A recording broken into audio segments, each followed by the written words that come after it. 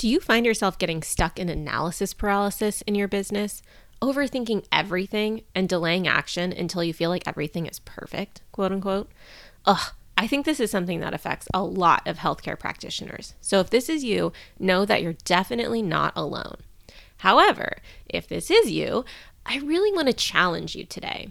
Challenge you to consider taking action right now, no matter how imperfect it may feel. As you'll see in this guest interview today, messy action taken consistently over time can lead to some fabulous results if you just keep going. Each thing you try is a learning moment, no matter how it turns out. And if you add up enough of those learning moments over many years, you will most likely find your way to some success online. That is the gist of my online success story, and also how today's guest, Kristin Willard, founder of the brand Bariatric Meal Prep, made her way from full-time employee to full-time business owner over the course of a few years. Kristin was actually one of the first students in my courses, way back when I was running my SEO course, Make Money blogging course, and email marketing course together. She jumped right in, and I think she even joined when I was still offering it as a pre-sale before I had even launched anything.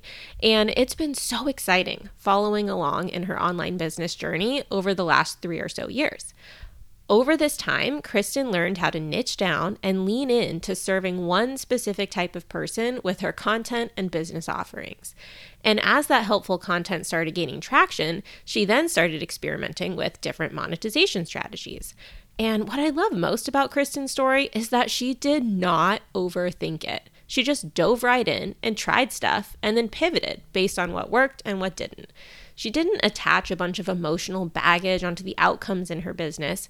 She almost approaches her business with a sense of playfulness and fun, an attitude of, hey, this sounds like something fun to try. Let's give it a go and see how it does. And this willingness to dive in and try stuff has served Kristin very well. Over the last few years, she's been able to grow her blog traffic to high enough levels where she's earning ad revenue every single month from Mediavine. She has 115,000 followers on Instagram, nearly 100,000 on TikTok, and a Facebook community of about 20,000. And she has worked really hard to invite those people from these various platforms onto her email list, where then she can maintain that connection and offer things for sale to her community. And Kristin has experimented with a lot of offers for her folks over the years. She started simple. She started with ebooks for sale. From there, she then created a course. Then she tried a group program. And right now, she just started offering a membership site. And the best part is that Kristin is very open to things working or not working. She's like, hey, let's try this. Let's see how it goes. It might be great. It might suck. But either way, we're going to learn something valuable that will help us build a better business and better ways to serve our people. So if there's anything that I hope you take away from this conversation today, it's to stop overthinking and start taking freaking action. It's okay if it's not perfect. In fact, it shouldn't be perfect. If it's perfect, you've waited too long. So get out there and take some messy action. And without further ado, let's dive into my conversation with Kristin. Welcome to the Unconventional RD podcast, where we inspire dietitians to think outside of the traditional employment box and create their own unconventional income streams. We'll talk all things online business to help you start, grow, and scale your own digital empire. Hello there. It is so great to finally meet you, quote unquote, today. I know we've been online friends for quite some time now, but this is our first time actually talking. So welcome. And thank you so much for being here on the podcast today. Yeah, thank you so much for having me, Erica. You've been a really big part of my journey. Believe it or not, I don't even think I shared that with you when we first talked about being on here. But yeah, if it wasn't for you, I don't honestly even know if I would be where I'm at today business-wise. So yeah, I'm thrilled to be here. Well, that's a huge compliment. Thank you. I know you've always been really great about, sending me messages like, oh my gosh, like XYZ thing happened. Well, I'm sure we'll get into the business wins later in this interview. Yeah. But so I'm just really excited to hear, like I said earlier, like the full story of your online business journey. So yeah, I mean, for the people listening, can you tell us more about what your business is and what the name is and what you do to help people? Yeah. So I am a dietitian, obviously, and I specialize working with a bariatric community. I originally worked in hospital, and then I worked in the office setting. And as I think many dietitians kind of transitioning to motherhood, and I've always wanted to have my own business. That's always been a dream of mine. And I definitely tried doing private practice, but I was trying to, it was kind of a little bit here and a little bit there, and it never really took off. And then there was just a different motivation after having kids. And then I also moved from my comfort zone of having a job. So I decided to really try to dive into the online business world, because where I live is really rural. So there wasn't any dietitian jobs that I really wanted to do necessarily either. So I wanted to create an online world. So I specialize working with the bariatric population, and I'm really focused on meal prepping and meal plans, and really trying to, my goal for all my clients and the people I work with is to make things as simple as possible. And that's where I feel what I'm most known for is just trying to really just make things simple, that you don't need to do these big complicated meals. And it's morphed into different things over time, as I think every dietitian, business has been. It's been ebooks, it's been one-on-one, it's been group programs, it's been courses, it's now a membership. So it is definitely taking all different turns, and I've had a lot of fun and, some anxiety in the process. But really I've liked it. I like learning and doing things new all the time. Yeah, I was going to say, I think that's something that really stands out about you in your online business. You just kind of went for it. And I think didn't fall into the, oh my gosh, everything has to be perfect trap. I really admire watching you. It feels like you're just okay, ebooks, cool, let's try it. Courses, well, let's see how that goes. Well, maybe a membership. You just learn by doing, I feel which is huge. I think that's probably a huge part of your success. Yeah. Totally. I usually just go for it. And there's nervousness, obviously, and everything, when you put yourself out there in the online world, it feels very vulnerable sometimes.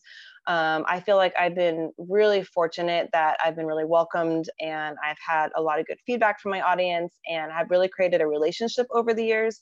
And that's really helped. So it wasn't I went in there and where I lived, I was fortunate enough where I didn't need to I think when many dietitians are doing the private practice, they have to completely switch over to full-time income with private practice. And I was fortunate that I didn't need to do that. So I could go slowly, build my audience, see what people wanted, really build those relationships first before starting to have a product. And that was really helpful in it as well. To kind of, it worked for them and it worked for me, because I was a new mom, and I was I didn't have time to originally do a membership. I didn't have time to put together a course. So I really just focused on audience building in the beginning. That I relate to that right now. Yeah. My son turned 1 a little bit ago. So I feel I'm still in the phase of mostly momming. Yeah, it's a whole new transition and a whole new balance, and trying to do it all at the same time. And there was parts of me oh gosh, I wish I got this off before, before having kids. But I don't know if I ever would have at the same time, because it was always a comfort zone of oh, I have this full-time job that I get a secure paycheck. And, so being out of your comfort zone definitely encourages you to, propel yourself forward as well, I think. So what year did you officially launch? Well, actually, let's take it back further. What year did you become an RD? And then what year did you launch Bariatric Meal Prep, company, I guess? Yeah, so I officially became an RD in 2010 after my internship. And then I worked in the hospital. I did all those, skilled nursing, all the typical, dietitian jobs, and started my first private practice client in 2013. And then after working with the bariatric clinic, I decided this is, because I really I know it sounds kind of silly sometimes, but I love functional medicine. I love functional nutrition medicine. I love working with the bariatric population as well. And there's a lot of overlap in that. I love cooking. So I really felt this was an area that I could combine all of my different skill sets in one house. And it also really worked out well that I had connections by then working in the bariatric community. So when I first started off, when I moved away, it's okay, what can I, how can I make this work? And so I really tried to think about what are my resources? I think so many times we try to focus on what do I want to be? But I also took in what are my resources that I have that can make this process a little bit easier. And in that was my connections with the bariatric surgery center. And they needed, where I live, where they live, where they worked with a really large population, like all over the state of California. And so they needed some virtual stuff. So like I was able to kind of tap into that, like, hey, I don't work at the surgery center anymore because I don't live there, but like I can do all of your long distance people. And so they started referring me that way. So I was still able to have like somewhat of a stable income with that and then build from there. So that was in 2016, 17 that I really started to venture off on my own. I created my Instagram account, really didn't grow at all for a long time. And then I also created a Facebook community. And when I did there, I was like, once again, going back to those resources, it's really hard to get a community engaged at first. So I would invite like my previous clients. And so we would have like conversations in there. And then it just kind of naturally, organically grew. And then by that time, I kind of figured out what people really enjoyed on Instagram. Like they loved the visuals, like hands down. So I started doing that and then started, building it that way. I didn't actually probably make my first online sale, probably at least a year or two into it. Like I was still just mostly doing private clients in the bariatric center. And then that was like my first thing. And being kind of going back to like when I met you, because I actually knew your work before you did unconventional RD. Like it was when you were doing your blog, and I was like, oh, this girl seems cool. Like she's got, she's doing the whole blogging thing, which is what I originally wanted to do. So then when you started unconventional RD community, that was awesome because I was able to like see what other dietitians were doing. And so I decided to first dabble in an ebook. And I thought that would be the most doable way for me to like create a product that it's on such a small scale and you learn the technology. So I can't I'm a do-it-yourselfer. And I feel like I was able to like learn, okay, this is Gumroad, like this is ConvertKit, like getting everything to reach without like a huge deal at that point. Everything has like been layering, right? Like everything I do is just, I learn something new in each experience. Mm-hmm. Yeah. It's like the lowest hanging fruit for like validation kind of. Yes. Yeah. Yes, exactly. And it was nice because like once I created the ebook, like it was created, like I didn't have to do anything else with it. It was on autopilot was for the most part. And it was really nice to actually have a product that people could buy without having to do one-on-one. Cause like one-on-one is expensive, I think, for a lot of people. And it was nice just to be able to be like, hey, I have this for you as well. And so that worked really nicely. Okay. I have so many questions. I feel like I went on so many tangents there. I was like, I could talk about this forever. Yeah, no, that's a great preview of exactly where I want to go. But I thought maybe before we dive into like all of your different, monetization streams you've experimented with, could we just give an overview of like what type of content you create in your business like right now? Like what platforms are you on? And what's been working? I'm kind of everywhere. So I feel like I've gone backwards and I really want to like spread that message to dietitians. Like you have to like do what works for you. And so many people say like, oh, do your audience first and then do your product. And then, oh no, do your product and then build your audience. And like, we kind of do whatever it feels right for you in the exact moment. So, and you have to I feel like you have to lean into what's actually working. Cause like I said, Facebook was where I first started with my groups, but then Instagram really ended up taking off for me. So I'm on Facebook, Instagram, Pinterest, and I think that's all of them, right? Pinterest, yeah. So that's all. I'm pretty much on all the main platforms. I have some YouTube shorts, but I probably should be repurposing those. And what I do is I mostly do recipes, and then I give tips. I do, tips that people can relate to, and then I do like kind of like the stuff that really resonates with people is what a certain amount of protein looks like in a day. Because after bariatric surgery, protein is so important, and what does that look like in real food? So I would demonstrate like, this is what 60 grams of protein looks like. And I think people really related to it because they're like, oh, I can do that, and it's like, okay, well, if you can only do 40 grams of food, then you're going to need this protein drink over here. So people were able to like visualize it. And so I'm really most well known for that, I would say. I try to do, when I've looked into like social media, you want those different buckets of like, inspirational and then recipes. And like, I try to follow a formula, but like it ends up being a little bit of mishmash and not as much strategy as I would like to have sometimes, but it works. How often do you post, would you say now?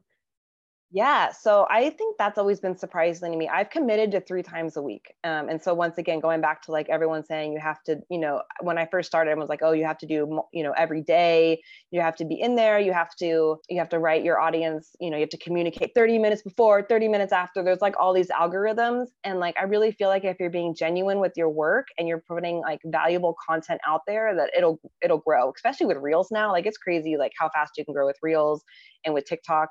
But if you're putting stuff that's useful, like I think there is a fear of like putting out too much information. I feel there, you can get information anywhere nowadays. So you might as well be providing the most value for your time, because I would get really frustrated if I did post every single day and then I didn't get any engagement. And then here I have putting time into these pieces, where if I just actually just created one good quality piece that took me longer, I would get way more engagement, way more followers from that, and like more real connections. And so I definitely value quality over quantity.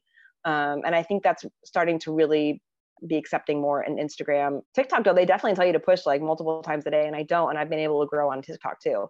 I've been fortunate though. I know there's a lot of saturated markets out there. My market wasn't exactly saturated, so that also did help me grow, I think, initially. Yeah, I was just looking maybe at the end of last week when I was getting ready for this interview. And at that time, you might have even grown more since then, but you had, I think, like 113,000 followers on Instagram and like 92,000 on TikTok, which is freaking amazing. Thank you. Yeah. And then obviously the Facebook group, I tried to find that. It looked like it was like, almost 20,000 people at this point, like 19,000, I think, which is also freaking amazing. So yeah. And it's later in a minute, I want to like dive into kind of like your thoughts on which of those work. Do you post on your website at all now? I just redid my website, which was super exciting. I haven't been posting blogs as much. It's something that I keep wanting to get back into. I've been able to get more traffic with social media at this point for my time. But I think SEO is, I mean, as you know, SEO is where it's at for like the long-term game. And I still get like a significant, like I think I get around 8,000 organic to my site from SEO. So that's still, I mean, I know it's not like huge, but like that's still really helpful. And what's nice is then they see me on what's really cool now with, I'm sure you've talked about it on your podcast, like with social media, I love it. People can look at bariatric recipes and my TikTok video shows up. Like, oh my gosh, like how amazing is that? Where before you had to do like each individual, one really well, but now they're starting to cross over, which is really cool. Yeah, definitely. Yeah, I guess I'm not really on TikTok and barely on Instagram. So like, yeah. I was going to ask, like, are you able to kind of multi-purpose, or are they had different strategies where you kind of have to tweak it slightly for each platform? I would probably do better on each platform if I did do slight tweaking, but for the sake of time, I pretty much do everything everywhere. I might like have a slightly different title. Like TikTok at one point only allowed a certain amount of characters, and so it was way shorter than Instagram. So I would, change it a little bit in Instagram for that. But for the most part, it's pretty much all the same, which is really nice. I know people say that you should have different strategies for different ones. I haven't done that. Maybe if I grow and I have more time, I'll do that, but I haven't made it a priority. Yeah, for sure. And again, this is just like circling back to this message of like, just like do it, and just like you said, lean into what's working. Cause I feel like sometimes you get surprised by what takes off and what you should lean into. And I just appreciate, like, because I follow your content too, even though, I haven't had bariatric surgery, but I just like to see what you're doing. And I appreciate, like, I feel like your content is really real. Like, it's not like this huge production with like, like you traveled to like Machu Picchu and you're like on a mountain, showing off your thing. It's like you're in your kitchen and you're just like, hey, like this is this, and I feel like that probably relates for people as well. So in case people are listening are like, I don't have the time, like it's such a big production, like it doesn't have to be in order to do well. Yeah. And like lighting, like I remember I would get down on myself at first, like I need to have better recipe photos. And I still do that sometimes. Like, I think we always just want to get better at what we do. Like I actually have a new light coming today and a new, like a new little tripod, but anyways, we always just want to get better. So I would kind of tell myself, oh no, I shouldn't post this up. And then people really liked that. And I don't know, that could just be my niche, but I felt they actually liked it more when it seemed more real, because it actually seemed like it was something they could do, where it wasn't just like in this, recipe studio where you're having this special lighting and, the perfect garnishes everywhere. Like, I'm like, okay, I can do that. And I think when I started to grow was actually when that transition started happening, where people wanted more real life stuff. And I think that has been actually really helpful, is not having the recipe production and all that fancy stuff. It looks really nice. And I'm not going to say I don't want it sometimes, because it just makes it look really good, but I don't think it's necessary. Mm-hmm. Yeah. And I think this probably ties, like you said, into your niche, where your whole brand is like, making it easy, making it doable. Like in that sense, it makes total sense. And then it also reminds me, like sometimes some of the way that you create content reminds me of some of the like baby-led weaning accounts that I follow, where it is very much like, just like, here's a picture of like how to cut fruit for a toddler. Like, it's like Yeah. very basic, but you're like, oh, well, that's very helpful. Thank you.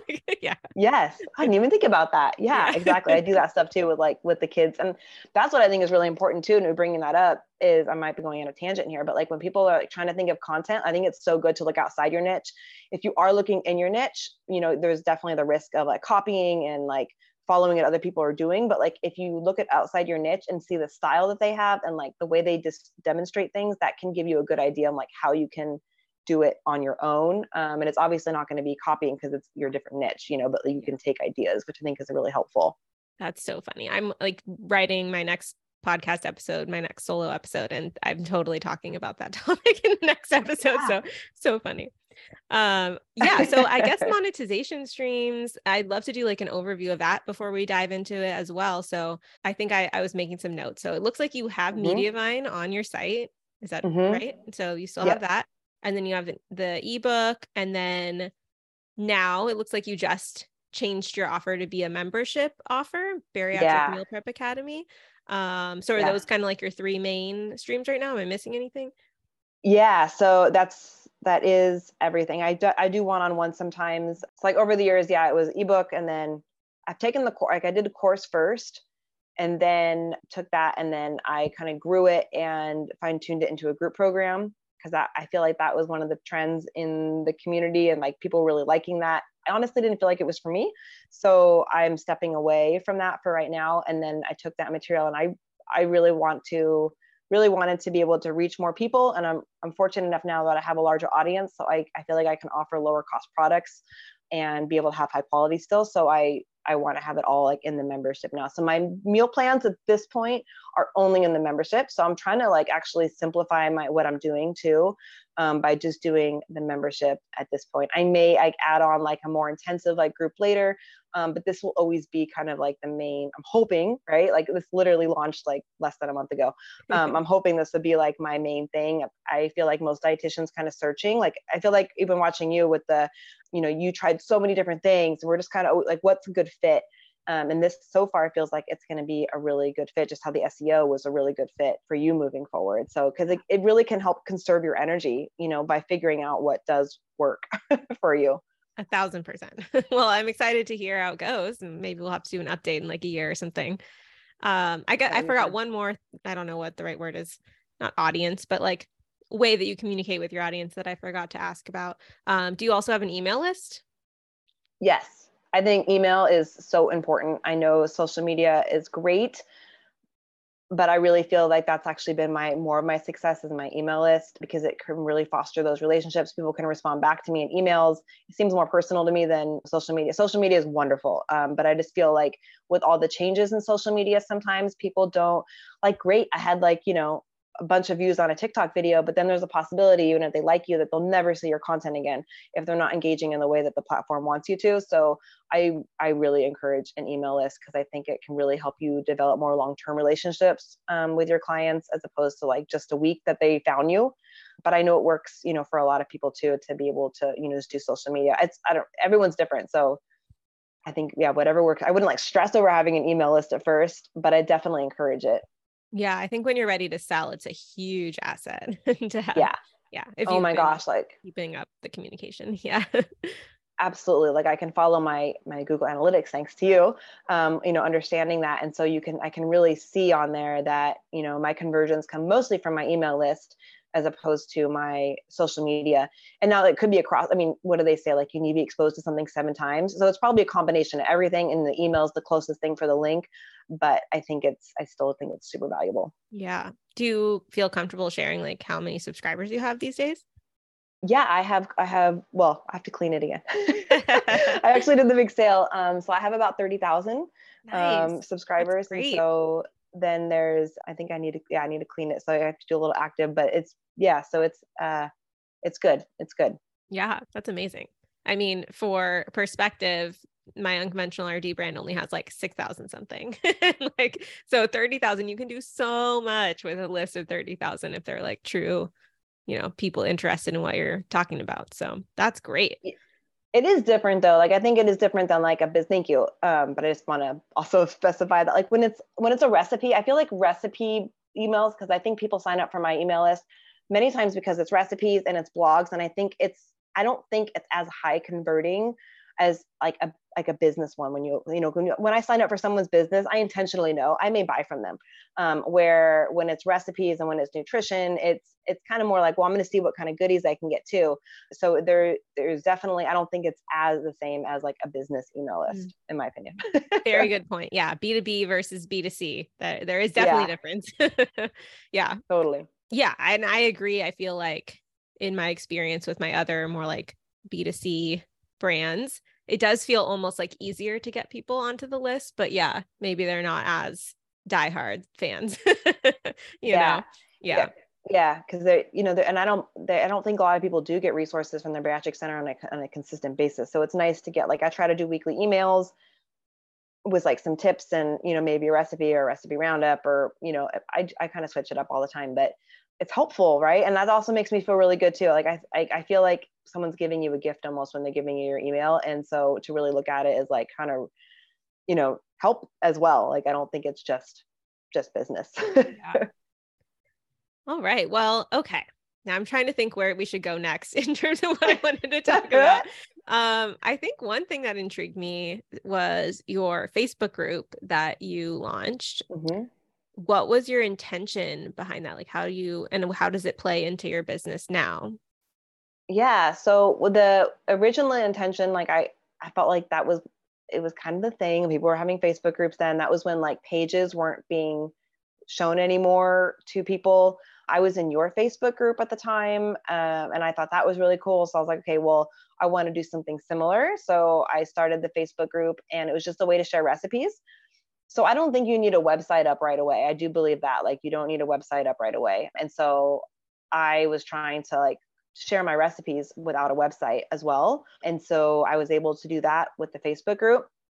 As it grew, and my time was just kind of being taken from different places, I decided to really make the Facebook group more of a place that the community can join. I really don't run it anymore. Like I do get, like I monitor it here and there, but I'm not like in there, like posting questions all the time or answering questions, nearly as much as I did. It's really become a place of community where people to share recipes that worked for them. And what I originally did was what you did.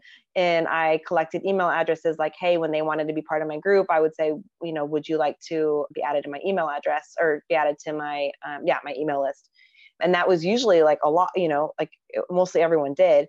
And then when it got to be a point where I couldn't like input like all the emails anymore, I ended up, and by that time I had a website, I actually would say on the Facebook group, go to my website for the password. And so then they would have to go to my website and then download the meal plan, and then the password would be sent to them.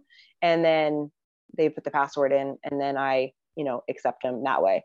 Smart. So I kind of switched it. So it wasn't as like time commitment because I was getting enough, or I was having a lot where I couldn't keep up with it. Yeah, that's pretty smart. I've never heard anyone do it that way, but that makes a lot of sense because then it's like guaranteed, like they're getting on your list to like get in. Because I don't know about you, but I would say maybe like 50% of the people who request to join my group leave their email address. It's definitely not 100%. So I imagine, making it where it's like, hey, go here to get the code. That's so smart. Maybe I'll have to steal it.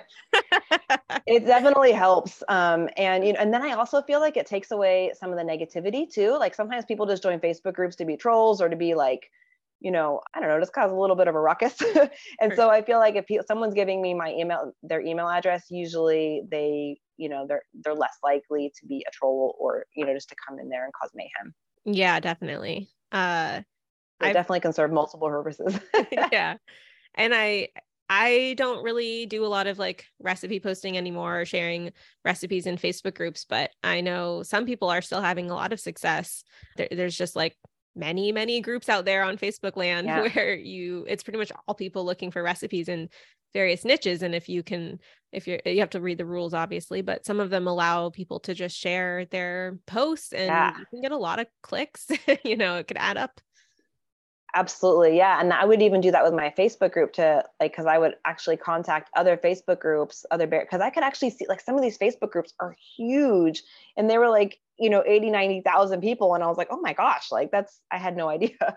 And so there was like a few that I would contact the moderator and say, hey, can I share this recipe? Or, and they would say yes. And I would say, okay, it's on my Facebook group. And that was also really helpful too, to not only get people to my group, but also build networking in those, when it was earlier on, because it can be hard in the online world. Yeah. You're all by yourself. Well, I love that it seems like the group was a nice like launching off point, and now it sort of like runs itself, which I can totally relate to. I feel like I'm way less active in my Facebook group these days too, but at some point you hit like this critical mass almost where everyone is just really engaged and supporting each other already. So it's like you don't really have to chime in on every conversation because the value is there still without you. Sometimes it's like a lesson for entrepreneurs, like it's not all about you. Like, if you've built this great community, like that can stand alone as its own offer without you. Yeah. Yeah. Which is great. And it's so valuable. Like your Facebook group, I think is so valuable because it really, you just can see what other people are doing. People are so open with techniques that have worked with them. And it's so, it's a positive community. So I think that's so helpful when you're getting your feet wet to be in a community and seeing what other people are doing. Yeah. You actually believe it's possible, which is key. Yeah. That's exactly why I love doing these interviews. Cause there's so many successful dietitians online. And I mean, I've probably only talked to like 1% of them. I feel like I could go on and on and on. I love hearing everyone's stories. So yeah, thank you for giving your time. Cause I'm sure someone listening to this right now is like, oh my gosh, like this could apply to my niche, and is getting really excited. So yeah, I guess looking at all of your platforms, like especially since it seems like Instagram and TikTok are kind of your main channels right now, how do you convert those people into maybe like email list subscribers so that you could then, send them your sales emails? Yeah. So what's really worked for me in the last year, as I say, bariatric meal plan and bio, like it's pretty much my tagline on everything, or free bariatric meal plan. So it's encouraging people to go check it out. Since launching the membership, I'm trying to figure out a new one. Like that's because like it's a lower cost ticket now, program. So I think those do better like with audiences on, in social media right away. So I'm like trying to decide, like, should I have them should I put that in my bio and then maybe they'll download the free meal plan in there, or should I use Linktree and, do the meal plan and, join the Bariatric Meal Prep Academy, like try to do both. So I'm experimenting with that, but I usually always do have a call to action to answer your question. I usually do always have a call to action to my link in my bio in some way to be able to engage with them. Nice. And obviously it's working. Would you say those are the main ways people get on your list? Are you able to tell? Yeah, I would say that's because when I have a post that is doing better than others, I definitely have a bump in subscribers during that day. I also feel that I was really fortunate that I have surgery centers that share my information with their clients, because I was one of the very few at the time bariatric resources, like dietitian resources online. And so I do get some referrals that way as well. I hear a lot of people that end up like buying a meal plan for me or membership, like my surgery center talked about you, which is amazing. Like word of mouth, like from your surgery center is great. So those are probably the main ways. And then Pinterest as well is really helpful too. Yeah, I know I'm sort of going off on a tangent now, but I love just hearing how you have all these like organic word of mouth referrals. I love that it feels like you saw a need and you were like, I can fill that, and not necessarily like super focused on like my passion and like, I don't know. Cause looking back at your journey, I know you used to have just a personal brand website, I think. And then at some point it's like you switched and you were like, nope, here I go. I'm niching and like I'm solving XYZ problem. And I would guess that was like a turning point in your business success. Yeah, absolutely. And I didn't feel with the functional medicine, functional nutrition medicine, I felt kind of on an island. Like I do love all that stuff, but I felt without a doctor and online world, like I just felt uncomfortable with it being by myself. So that was another reason why I decided not to. I never really had a mentor one-on-one. Maybe if I had more of that background and worked in an office, I would have felt more comfortable, but I was really worried that I was going to cause like more harm than good, because I think you can go in so many different tangents if you don't know what you're doing.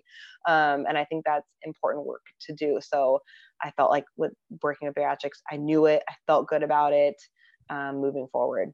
Yeah. Well, obviously you're helping a lot of people, so I think you chose wisely. Yay. I like that you bring it up too, because I even questioned myself, like if I should do bariatrics, because I would follow different bloggers at the time. And so many of them would say, well, look to see if other people are doing it. Like, we're always worried about competition. Oh, but we're worried about competition, but in a way, competition is a good thing, because that's showing you that there's actually a market for it. And there really wasn't a market. Like, when I did it, like I didn't see any other bariatric dietitians. If I Googled bariatric dietitian, like no one would come up. And so I was always questioning, like, is this actually a good idea? But I felt that there was still a need.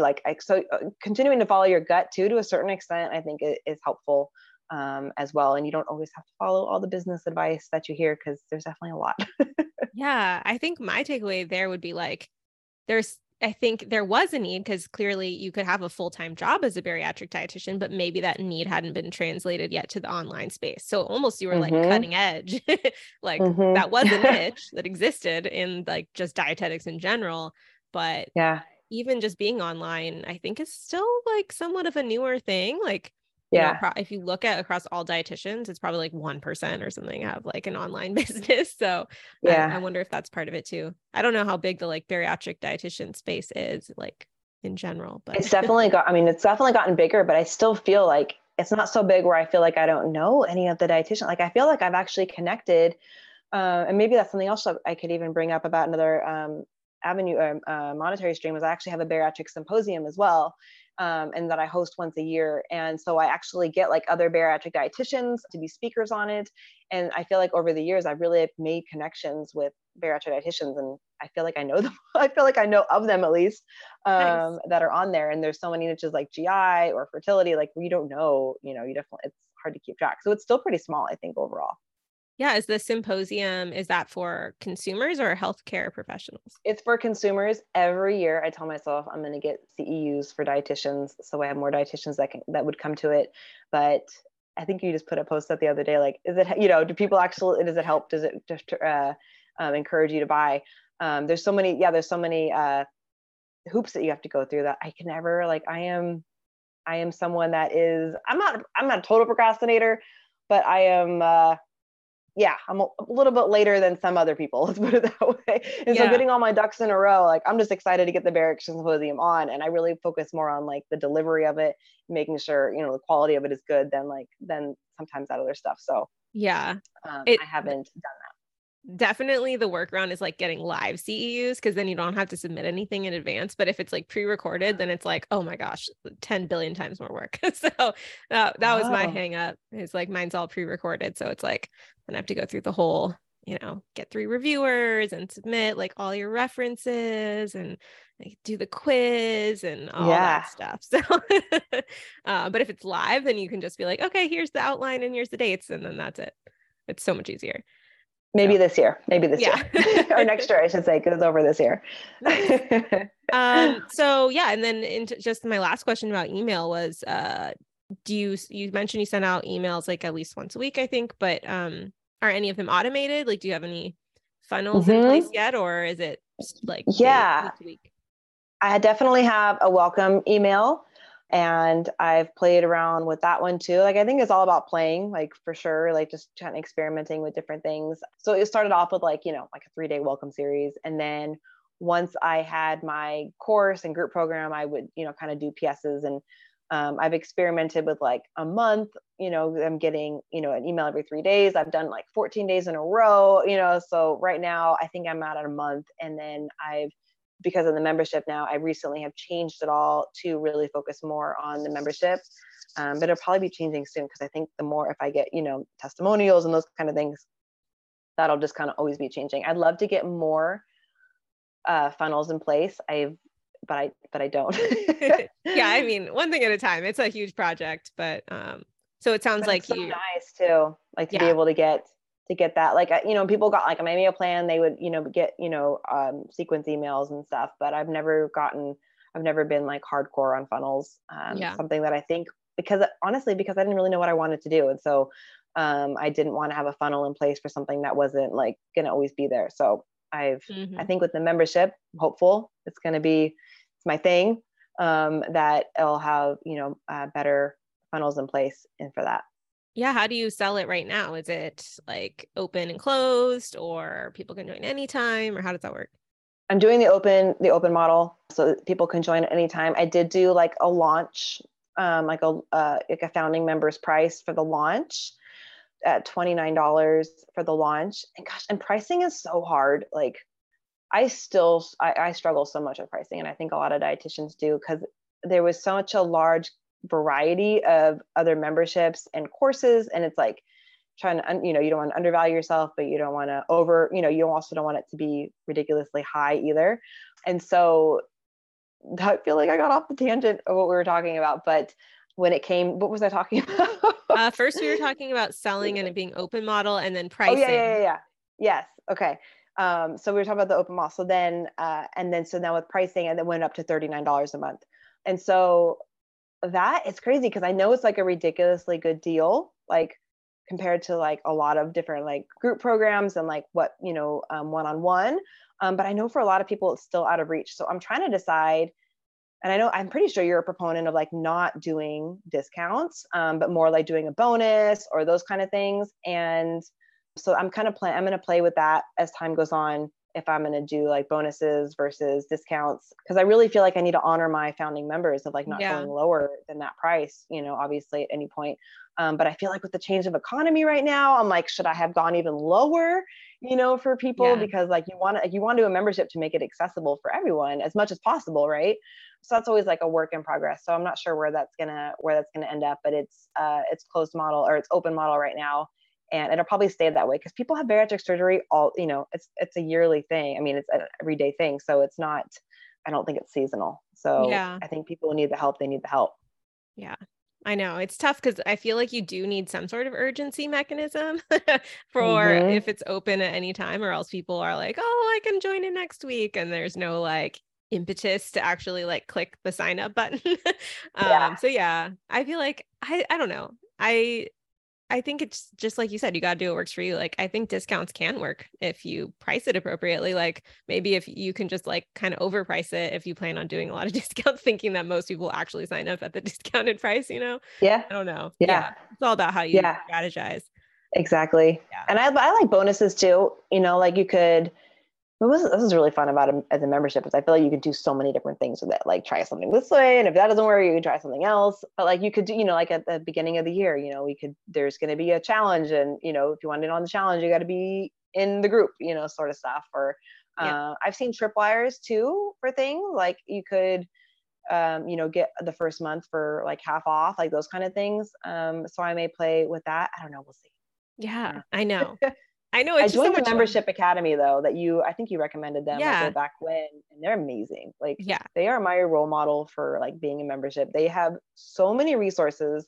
They're now $65 a month, but even that, like compared to these other courses, like they are worth like every penny, and they're amazing with like answering your questions, and they do live office hours like once a week. Like it's amazing to me what they provide. So I'm like, oh my gosh, I want to be just like them. I want to be able to, really help people with the membership style. And I feel like you are just like right now providing a real life case study of, you're like, oh man, $29, but then you just gave an example of like something that you're paying $65 a month for and feeling like you're still underpaying. So, it's all so about the action, like the help that you're giving and the transformation, I think, that you're helping people achieve. Because sometimes that can be super valuable. Like I freaking did a coaching program that was like over $1,000 a month for a year. Yeah. like, me too. Yeah, that was insane. But like looking back, it was worth it. I mean, it totally transformed the way that I sell, and I made way more money doing way less work. So, it was scary, but it can be worth it. You just got to, I think, know what you're trying to achieve and make sure it's like in alignment, not just sign up for everything. That's key. I think does it feel aligned? And like same thing with your pricing. Like, does it feel aligned? Because there's a difference between like, I'm scared to charge this, or, it just doesn't feel aligned. Like there's a difference there. Yeah. So really kind of doing that internal work, which I'm always working on, to be honest. I know. I always struggle with the pricing too. And like across the board, hands down, I always like way underprice. And then I'm just like, okay, I'll slowly raise it. And then I just like Yeah. work my way up. But like somehow that feels better Yeah. to me on the inside. Yeah. Like my diehard fans got the great price. Okay, we can move Oh my on. gosh. I Yeah. got the deal of a lifetime with your stuff. Like I was like, oh my gosh, she's doing all of this. Like, what was it at the time? It was like, I don't know what it was, but it was a lot Way lower. too low. Yeah. It was really low, and you worked so hard that year. And then I was so grateful though, because then you sold them individually. First, it was a membership sort of thing, and then you sold Yeah. them individually. I got them, and I refer back to them. Like, I don't even know if you have like your blogging one or your like all that stuff, but they're so good too. Well, thank Not gonna you. lie. Yeah, my other courses are still up for the people who paid for them, but no new people have been able to join for like at least, I want to say like 2 years now. Yeah. Yeah, probably like 2 years now. But I go back and forth, like, how can I repurpose that in another way, maybe, instead of having 3 courses, but still getting the information out there to help people. So yeah, it's pending for people listening. Right. It's on my It's to-do really list. good. It's really good stuff. That's all I got to say. Yeah, thank you. Yeah, I'm pretty sure like when I switched it to uh the first time I offered it as like a bundle, I think it was like under $600 for like all three of my courses, which is like Yeah. now, one course is $1,000 at this point. So you can see the progression, from going from like a $200 course up to where it is now. So hopefully that inspires somebody listening. Yeah. And I think that's my comfort level too, is to start lower, and then work your way up. I know a lot of people encourage like higher prices and stuff. So I feel like that's gotten to be a thing. And so trying to figure out like what you're comfortable with too, and try to figure it out. Yeah. It's hard. And things change. Like really, if you think back to like now I offer office hours every month and I do a lot of questions, answer a lot of questions in the Facebook group, like every single day. But when I started, it wasn't that much work. And like, I only did office hours during the 6-week period that the course was rolling out. And that was it. So I changed it, which like part of that justifies the price increase too, a little bit in my mind, because it's like continued support now. But yeah, it's all about playing around, Yeah. So I feel like we're on the same page with that. Like we're always trying stuff. And like, I love that you're so open about it. Yeah. And like not being, I think with our clients, like we always tell them like not to get attached to the results, really get attached to the processes. And I know it sounds so corny, but like, I really feel if you're only focused on monetary stuff the whole time, that like, that it doesn't really last for very long. But if you're like, okay, let's just like from a curiosity, like, let's do this and see what happens. And then do this. And something I've had to get over myself is like, nothing is permanent. Like you can always change. Because I always feel like when you make a decision, it's always going to be that way, and like, it doesn't have to be. So it's something I've had to personally work on to be able to do stuff. That's a good tangent for my next question, I think. Oh, yeah. I was wondering, so it sounds like your current membership is around, like $30 a month, maybe like 300-ish a year. It's 40 now. Yeah. $39 a month. Oh, right. Yeah. It was 29. Right. And then in comparison, what was your price point when it was more like a course format? When it was a course format, so once again, playing like the first time, like a founding members for my first 6-week course, it was $247 for like the early bird. I did one of those early bird things, and then it went up to $299 for a 6-week course, and then I went to $397 with it, and then after that, I changed it into the group program where it was like $297 a month for intimate, like where I meet with them one-on-one. They have the group once a week, so it was different. Like I did food journal reviews, like it was a much more intimate sort of setting. And then once again, and just wasn't enjoying it as much, so I changed it to the membership. I felt so responsible. I was gonna ask, what do you think you didn't like about it? I felt really which I love connections with my clients, like it's so important, but I felt like I wanted to check in with them like every day and like, how are you doing? And like, I felt so vested. Cause I feel like $300 a month, even though I know it's like actually kind of low for a lot of group programs, I feel like that's a lot of money still for someone to pay. So I felt like I was really vested in their results to make sure that they were getting the value that they wanted. And it was causing me like, unnecessary stress almost. So I felt that, and because most of, like, I find in group programs, like, people listen to the replays and stuff, but like they don't come as much to the lives. So I was like, well, if you're not going to actually come and talk and you're just going to send in your question, like, this should be a membership, is kind of how I looked at it. So then I can reach more people, and then they can listen to the replay. People can listen. There's so much learning involved in community as well. And I also felt like when I'm charging higher prices, that the community, and then Evergreen, I could talk about this while, but like Evergreen, I went to an Evergreen group program, and I felt like people were coming in at different times. And I know some people are really good at that. And I just was not like, how do I make the people that are just joining feel welcomed compared to the people that are towards the end? And like, so it was just unnecessary stress. So now I felt like I wanted the community to work more together. So I felt like with the membership, you have more people. So you're going to have more active members, essentially, because you have more people. So that's kind of one of the reasons why I switched it over to the membership as well.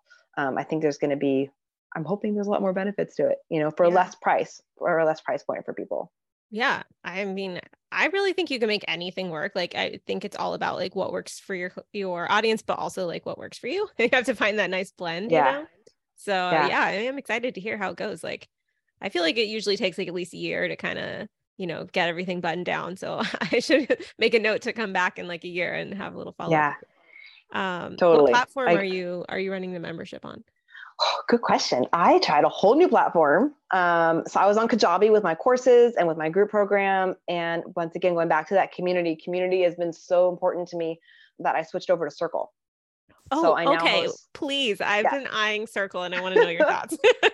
Yes, I've been loving it. I think I hit it at a point where they've gotten really advanced more with their settings, where I think like maybe a year ago, they weren't nearly as what they are now. But like, you can go live in your community. Like, you don't need, like, I always feel like that was like only for Facebook. But I can go live. Like, I'm going to go live today in my community for a live Q&A. I don't have my own website up for my membership either, which was kind of different. So you can do like events in there. People can like, yes, I'm coming to your live Q&A, goes in their calendar, like the ad event's already there. They have like a weekly digest. I feel like it's a good platform.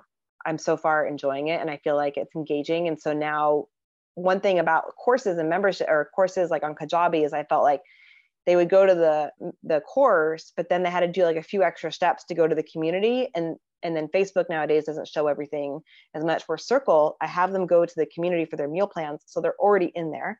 So they see, they can kind of go through the feed because they're getting their meal plans, when they're in there. So I really like it. It's definitely a pricier product than other ones, but they're all going up. And I think it's really good. Yeah.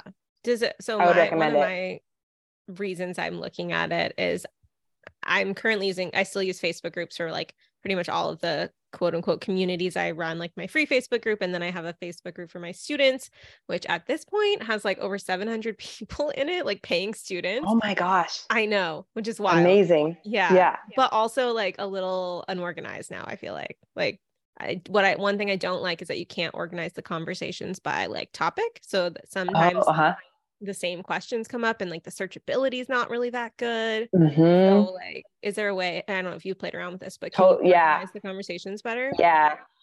Like I can, so like one of the perks about my membership is that you can ask a bariatric dietitian. So I didn't want them just to go everywhere. So there's like a whole designated section of like, ask a bariatric dietitian. And at this point I may change it. Like I even have it separated into like, I just had bariatric surgery. Like I'm a year out, I'm multiple years out. And so people can like, I'm hoping that people go to those questions and see like, oh, so-and-so asked that question. That's kind of like me. So they can, get that advice too. Then there's ask the community section. And then there's the recipe section. So I have a whole like recipes, and you can make comments like on the recipes below them. To try to make it engaging. So you could totally do that. Absolutely on Circle. I'd be happy to show you behind the scenes of mine at some point if you want. Yeah, maybe. I really like it. Yeah. Well, thank you. That's super enlightening for me. I feel like I learned something that I've been meaning to. I like watched a Circle, like they did something with Pat Flynn like a few weeks ago. And I was watching that. I was like trying to get some, bird's eye view on what it looks like on the back end. So yeah. Cool.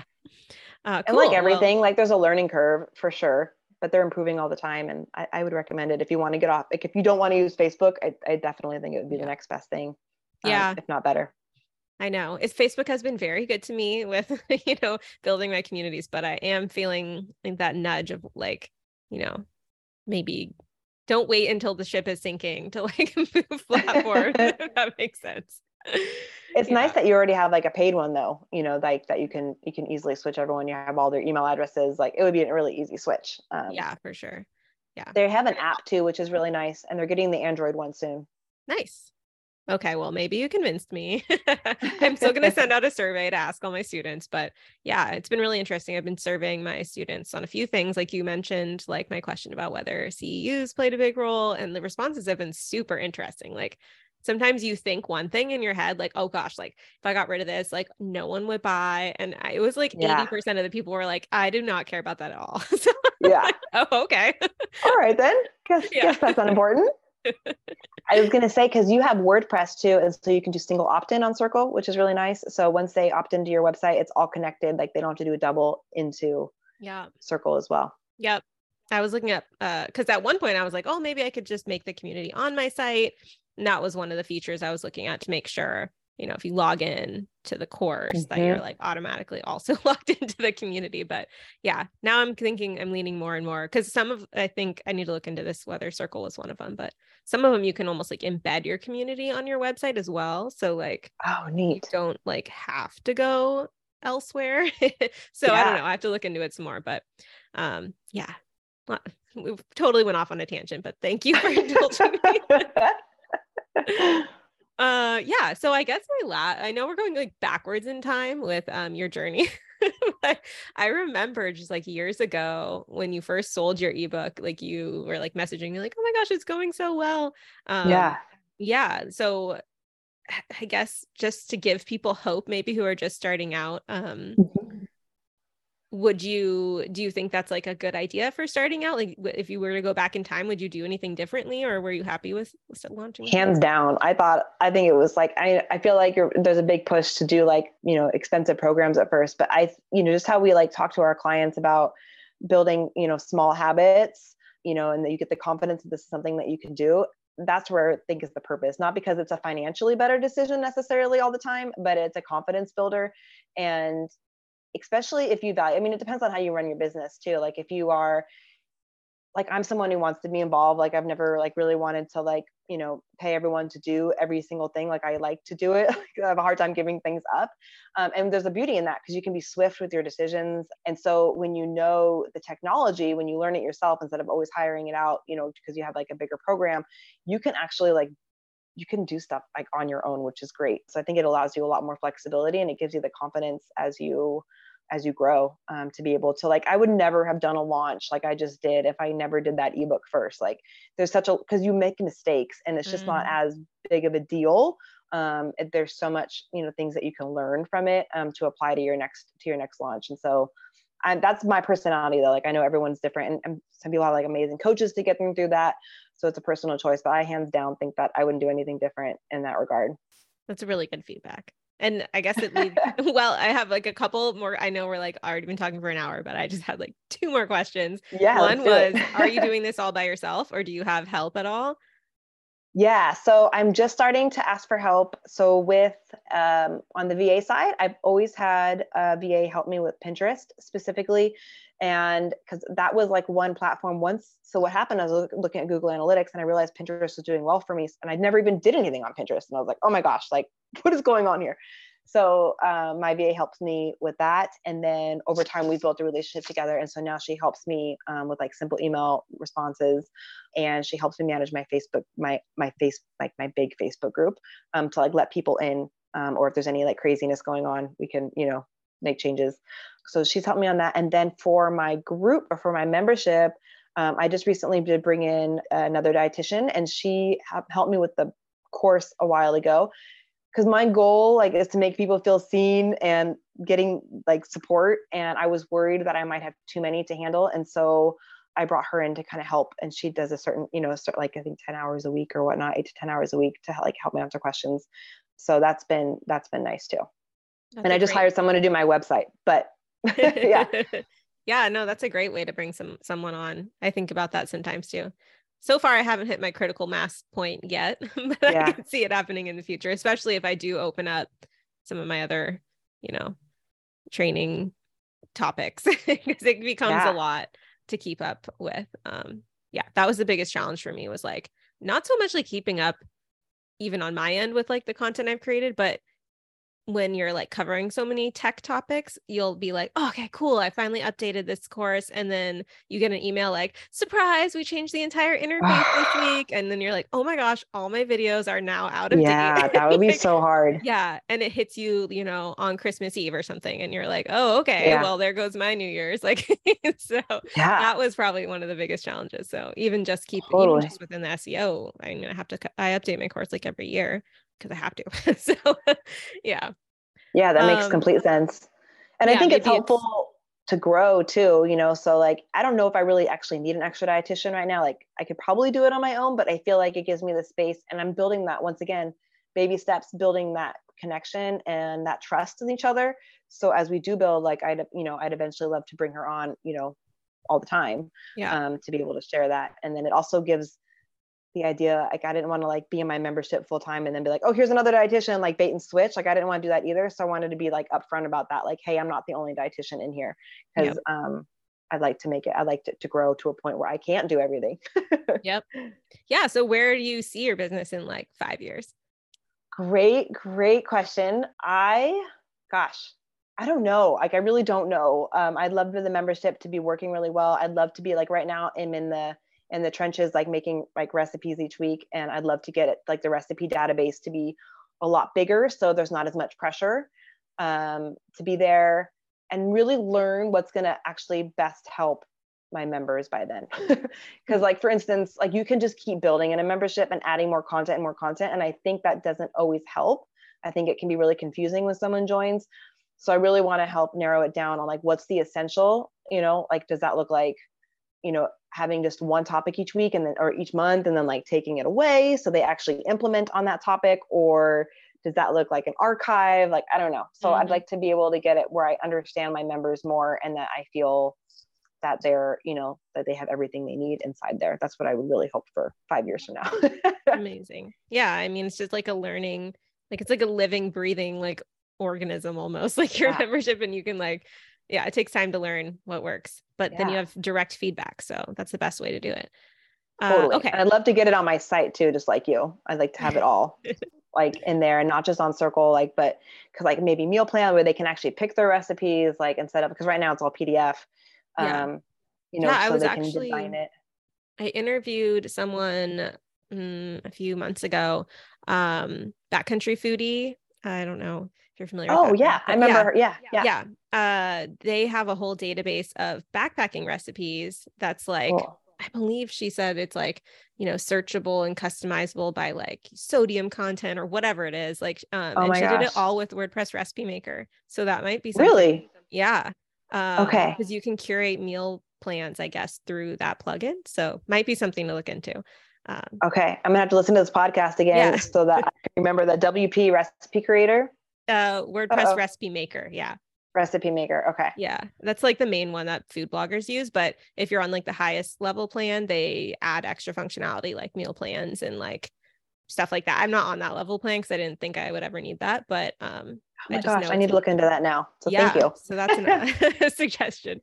Okay. Last thing is just like, for the people listening, what do you really like love about running an online business for anyone who's not sure about it? And what's your like best piece of advice for someone thinking about getting into this arena?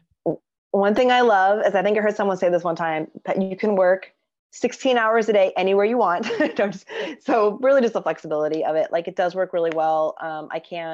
It can be really stressful at times, but I feel like ultimately I have control over my schedule, which I absolutely love. My kids were sick, and it was, I could like readjust things.